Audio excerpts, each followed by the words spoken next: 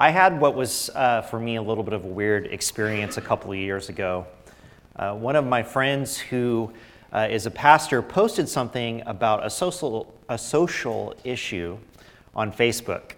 And I can't remember what the issue was, but I think it was during the time where we were having our nationwide discussions on race and everything that was going on. And I know those discussions are still happening and they need to continue. But in this particular case, my buddy had made a comment about how we view those who are different from us, and he asked a question about how should we as Christians view or treat people who are different than us, something to that effect. And one of his church members got really angry with him for some of the comments that he was making. So first, let me take a break and say thank you for not sending me angry Facebook posts over the past couple of years. And this person was not only angry at him, but was angry at anyone that agreed with him on whatever the premise was. I actually went back and tried to find it, and I couldn't. So maybe it all happened in my head. I don't know, but we'll see. Now, normally I wouldn't wade into these kinds of arguments or discussions. I try to stay away from those things unless I feel like I really have something to say. But I was feeling saucy that particular day. So I went ahead and commented, and I wrote something about how I believe the Bible calls us to treat people and to love people. And immediately, some friends, some people I didn't know, they sent some really positive feedback, and so I was feeling pretty good about myself. I'm like, yeah, I spoke up for Jesus in this moment. Like, this is really great. And so I responded to their positive responses by saying, this is just what the gospel teaches us. This is what the gospel says. Well, then an angry member decided to reply. So after I hit send and I sat back waiting for people to reflect on the simplistic brilliance of my statements, she wrote back and she responded to what my buddy had said. She responded to what some other people had said. And all she said to me was she said, Bryce Smith, with the eye roll emoji. That was it. The eye roll implied that I had an overly simplistic view of the world and that I was simply being naive for suggesting the gospel works in the way it does. You didn't know an eye roll said that much, did you? I know you think they're mute. They're just little emojis, but it said all of that. And in one emoji, she completely dismissed both me and everything I had said. Now listen, I know how all this works. I know that we have a lot running through our minds. I know that the last several years have been chaotic. And I also know that not everyone is going to agree with one another or agree with me, even though when they disagree with me, they're wrong. But I could not fathom how someone could be so dismissive of the gospel as I understood it. That we are called to love people that are different than us, that we are called to understand people who have gone through things that we haven't gone through, and that we would dare, in some cases, to roll our eyes at the love that God calls us to. And after thinking about it for a couple of days, I came to this conclusion, after I saw my therapist and took my meds. I came to this conclusion. This is not earth-shattering, so don't roll your eyes at me when I say this. It's exceedingly difficult for us to love others in the way that the Bible tells us to. Exceedingly difficult. The call to put ourselves and our own desires aside for the sake of others is not a small task. Which is why these words that we read 3 or 4 weeks ago from Romans chapter 12 keep coming into my mind. So I want to refresh these for you this morning. Love must be sincere. Hate what is evil, cling to what is good, be devoted to one another in love. Honor one another above yourselves. Never be lacking in zeal, but keep your spiritual fervor serving the Lord. Be joyful in hope, patient in affliction, faithful in prayer. Share with the Lord's people who are in need. Practice hospitality. Bless those who persecute you. Bless and do not curse. Rejoice with those who rejoice. Mourn with those who mourn. Live in harmony with one another. Do not be proud, but be willing to associate with people of low position. Do not be conceited. Do not repay anyone evil for evil. Be careful to do what is right in the eyes of everyone. If it is possible, as far as it depends on you, live at peace with everyone. Do not take revenge, my dear friends, but leave room for God's wrath. For it is written, "It is mine to avenge. I will repay," says the Lord. On the contrary, if your enemy is hungry, feed him. If he is thirsty, give him something to drink. In doing this, you will heap burning coals on his head. Do not be overcome by evil, but overcome evil with good. These words from Paul, which were really not totally his own, but were built on the teachings and the law and Jesus, tell us how we are to love other people. And one of the things that this passage really drives home, which is why I've come back to it, I think, so many times, and why just in my own study I've come back to it so many times. It says that it does not matter what your relationship is to someone else. It doesn't matter how awful you think they are. It doesn't matter what they have or have not done to you or for you. Even if they are your enemy and actively seek to persecute you, you are to love them.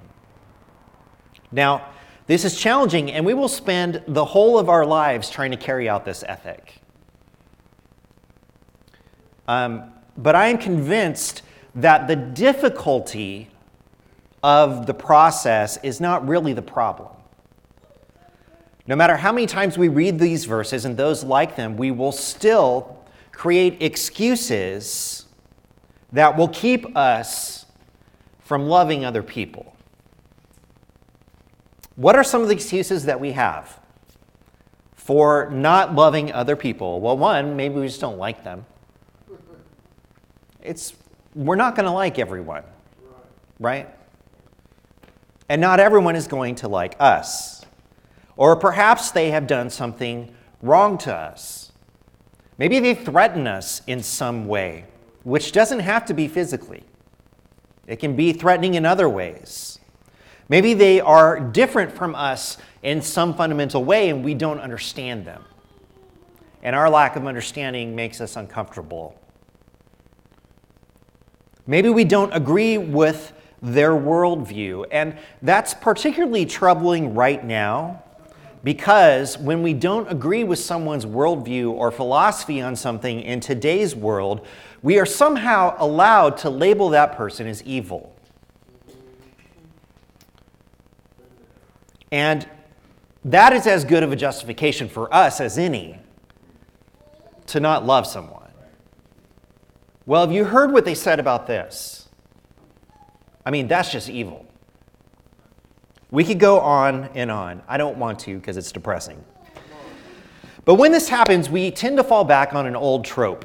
Well, I love them. I just don't like them.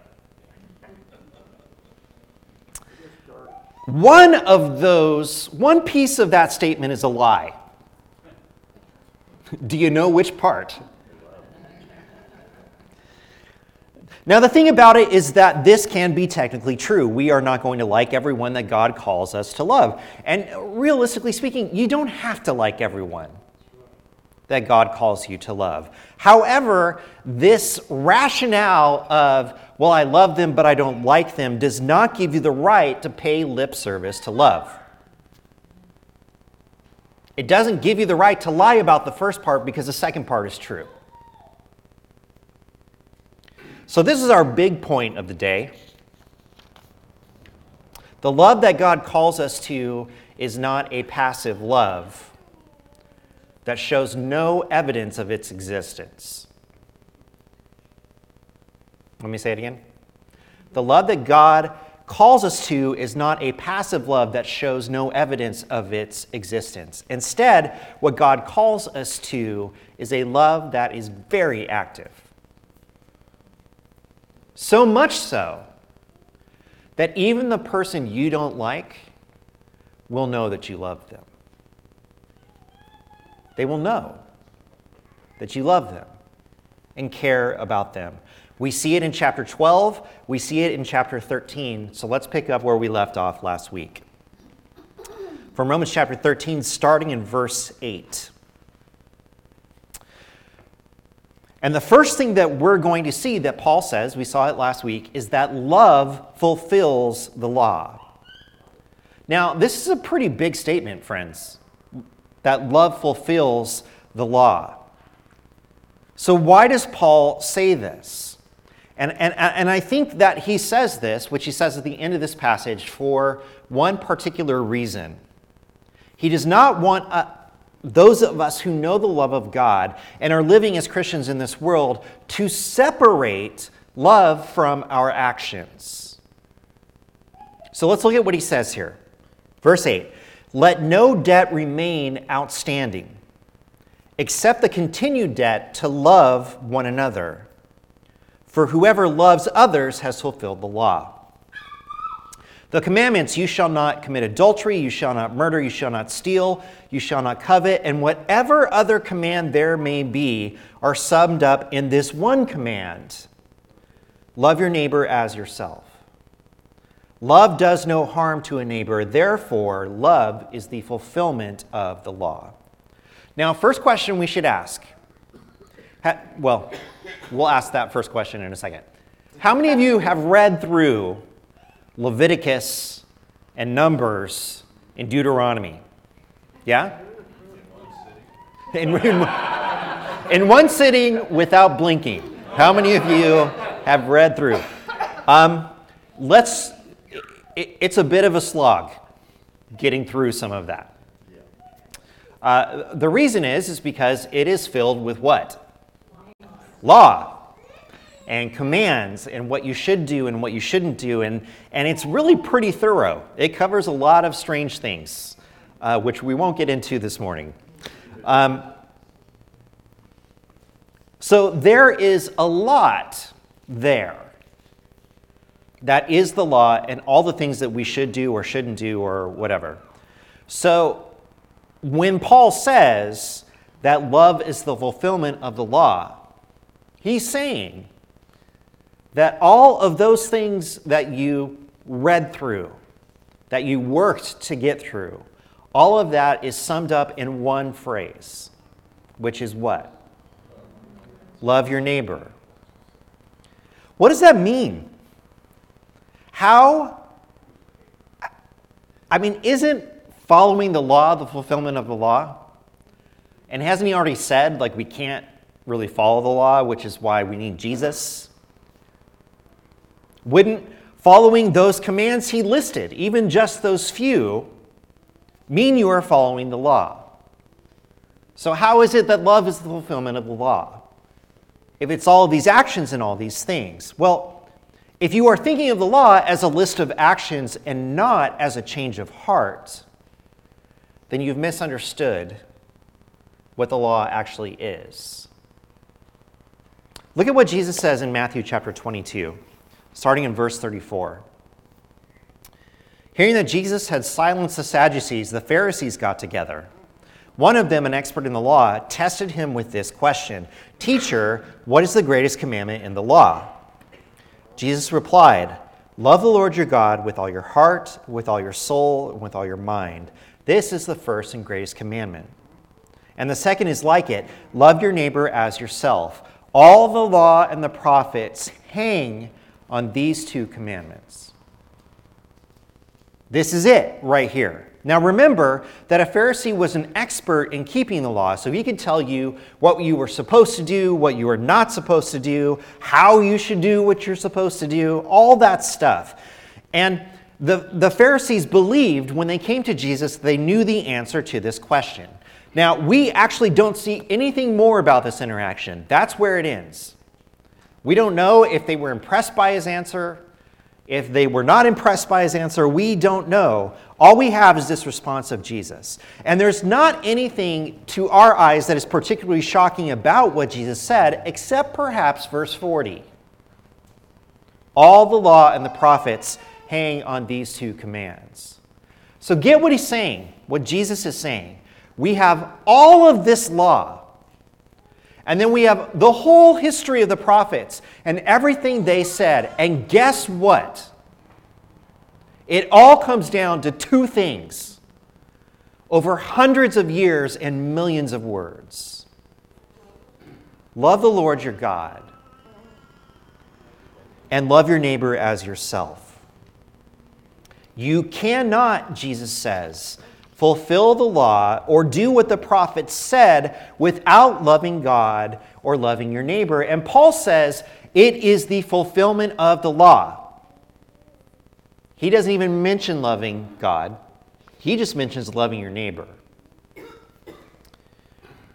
Now, the Ten Commandments, you've heard of those, right? There's 10 of them. They teach us that this is true. That if we can do these two things, love God and love our neighbors, then we'll be on the right track. While the Ten Commandments list specific actions, the heart of the Ten Commandments is love. Love of God and love of neighbor. So let's look at how love of God is reflected in the Ten Commandments. If you have your Bibles, you're welcome to turn to Exodus 20. We're just going to list them here on the screen. So what are the first four commandments? Number 1, you will have no other gods. Number 2, do not make idols. Number 3, do not misuse the name of the Lord your God. And number 4, observe the Sabbath, which God has set aside for you to rest in him. So in order to carry out these 4 commandments, just to do these 4 things, what must you have? You must have love of God in order to do these 4 things. A deep love of God. Your love of God is the foundation that these 4 commands are built upon. That there will be no other gods, that you will worship nothing else, that you will not misuse the name of the Lord your God, and that you will observe the day that is set aside for you to rest in him.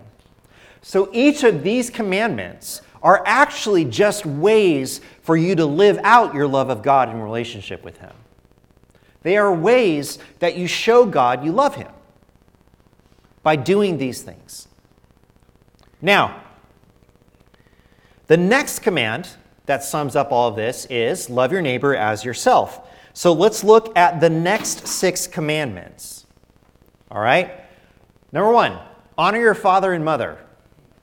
Number 2, you shall not murder. You shall not commit adultery. You shall not steal. You shall not give false testimony against your neighbor. And you shall not covet anything that belongs to your neighbor. Now, these commands, as we see them, they are not about God. They are about our relationship with our neighbors. And the core of these commands is, in fact, love. Loving your neighbor. If we do not love our neighbor at least equal to ourselves or more than ourselves, we will not be able to carry out these commands. You can't do it without that.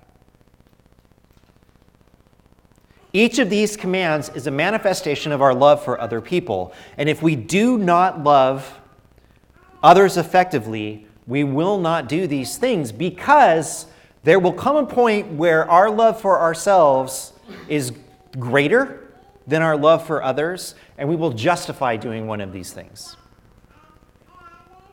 and feel right in doing so. It is love of others that Paul is most concerned with in chapter 13. So, what is the difference that love makes, and how can it be the basis of all these things? Well, let's just put it simply. Would you be able to put God first in all things if you don't love him? And in particular, as I said, you have to love your neighbor beyond how you love yourself if you are not going to take what you want from them, which is really what those commandments are about. Besides the honor your father and mother part, all of them are about taking something for yourself that belongs to someone else. If you love yourself more, prioritizing your own needs over those of others, you will be more highly influenced to take what you want and to fill your own needs. Therefore, all of these commands, the rest of the law and the prophets, can only be carried out through your love of God and your love of others. God first, others first, you last. It's the only way. You could argue, in fact, that one of the biggest problems Jesus faced was the fact that people followed the law without love. That their love of God, and certainly their love of others, had gotten lost somewhere. To where you had a bunch of people who were doing all the right things, but had lost sight of who God was and is, and were actively not loving other people, and even withholding the love of God from others on his behalf. That's rough. And we haven't gotten so far away from that in some ways. So Paul says, leave no debt outstanding except for your debt to love others. Why is your debt to love others always outstanding? Why is it never settled? It's constant, it's always there. There will always be a need for you to love others. It is a debt you cannot pay off. And the moment you think you have paid it off, you will stop loving other people. So, this love, therefore, cannot be passive. Both Jesus and Paul expect that we will actively show our love to God and to others. We will do so by honoring God and not worshiping other gods. We will show him love and respect. We will not harm or take away from those we are called to love. But beyond that, we will feed our enemies, give them rest, make peace with them, and pray fervently that God would bless them. This love must be active, because without the action to back it up, the kind of love that Jesus and Paul are talking about can't exist. It has to show itself in this way. Now, there's a reason why you need to work hard to make this happen. And the reason why we need to work hard to make this happen is not only because it's something we should do, and it's not only a representation of what God has done for us and how he's loved us. We are not living for this world. We are living for the world to come. And that world is coming soon. From Romans 13 again, verses 11 through 14. And do this, he said, all these things, understanding the present time. The hour has already come for you to wake up from your slumber, because our salvation is nearer now than when we first believed. The night is nearly over. The day is almost here. So let us put aside the deeds of darkness and put on the armor of light. Let us behave decently as in the daytime, not in carousing and drunkenness, not in sexual immorality and debauchery, not in dissension and jealousy. Rather, clothe yourselves with the Lord Jesus Christ, and do not think about how to gratify the desires of your flesh. This is just another call out for us to not put ourselves first. And if loving others and loving God, if that's not enough motivation for you, guess what should be? Jesus is returning. So it's time for you to wake up. And to not act like he's not going to come back. Because he is. So live now for the world that is to come, because Jesus will return, and we believe he will return, and we wait for that day. And the early church waited in a very real expectation that Jesus would return anytime. And we are to live the same way. So how do we live that way? How do we live in expectation? We separate ourselves from the darkness and put on the armor of light, he says. Now, I want to make a special note about this.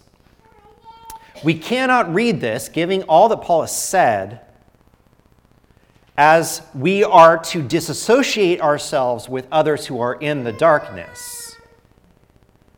That's not what he's saying. Instead, we are to put darkness aside, the deeds of darkness aside in ourselves. And Paul gives us a list about what some of those things are. Avoid these things. But in no way is he giving us an excuse to not love those who are in the darkness. He has gone to painful lengths, in fact, to say you should really love those who are in the darkness.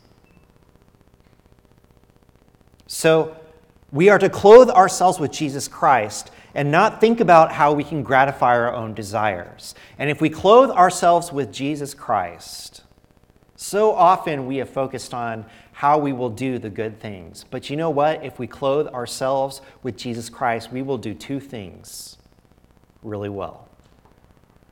We will love God, and we will love other people.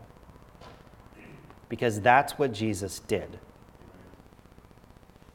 And all the things you see him say and do, all the actions that you see him perform, they are all done because he loves God and he loves other people. He loves other people so much, that he allows them to kill him so that he might bring them life. That is an amazing and ridiculous love, church. That makes no sense. But it is what God offers to us. So, conclusion, there's no way out of loving other people. I'm sorry. You just got to do it. The message is relatively simple. Carrying out the message is hard. And the hardest thing about it is putting ourselves last. So as we close, I want you to consider the relationships in which you most easily put yourself last. I think about my kids. I think about my marriage. Maybe you have grandkids that you're thinking about, or maybe your parents, or whatever it is. Why is it easier to love those people? Or why is it easier in those relationships to put yourself last? Well, I already gave you the answer. It's because we love them. And in these relationships, we have touched on something deep inside of us that compels us to put ourselves behind them. The love is so deep and so strong that we want to, you see. We want to hold them up. We want them to succeed. We want to give of ourselves so that they might have a better life. It's a struggle still, but it is love that makes this happen. And that is what God calls us to with everyone. With everyone. With those you don't like, with those you disagree with those you're angry and hurt about things they've done or said, with those who are being actively mean to you and their mom hasn't told them to stop, with everyone. It doesn't matter who they are or where they came from. Because you know what the defining thing about these relationships is? It's where you come from. And you come as a representative of the God who loves the people in this world. And he loved you. Still does. Even though you were a mess then and you're a mess now. God still loves you. Amen. So for God's sake, go out and love others in the way that he loves you. Because that's what it means to live as one of his people on this earth. Amen? Amen.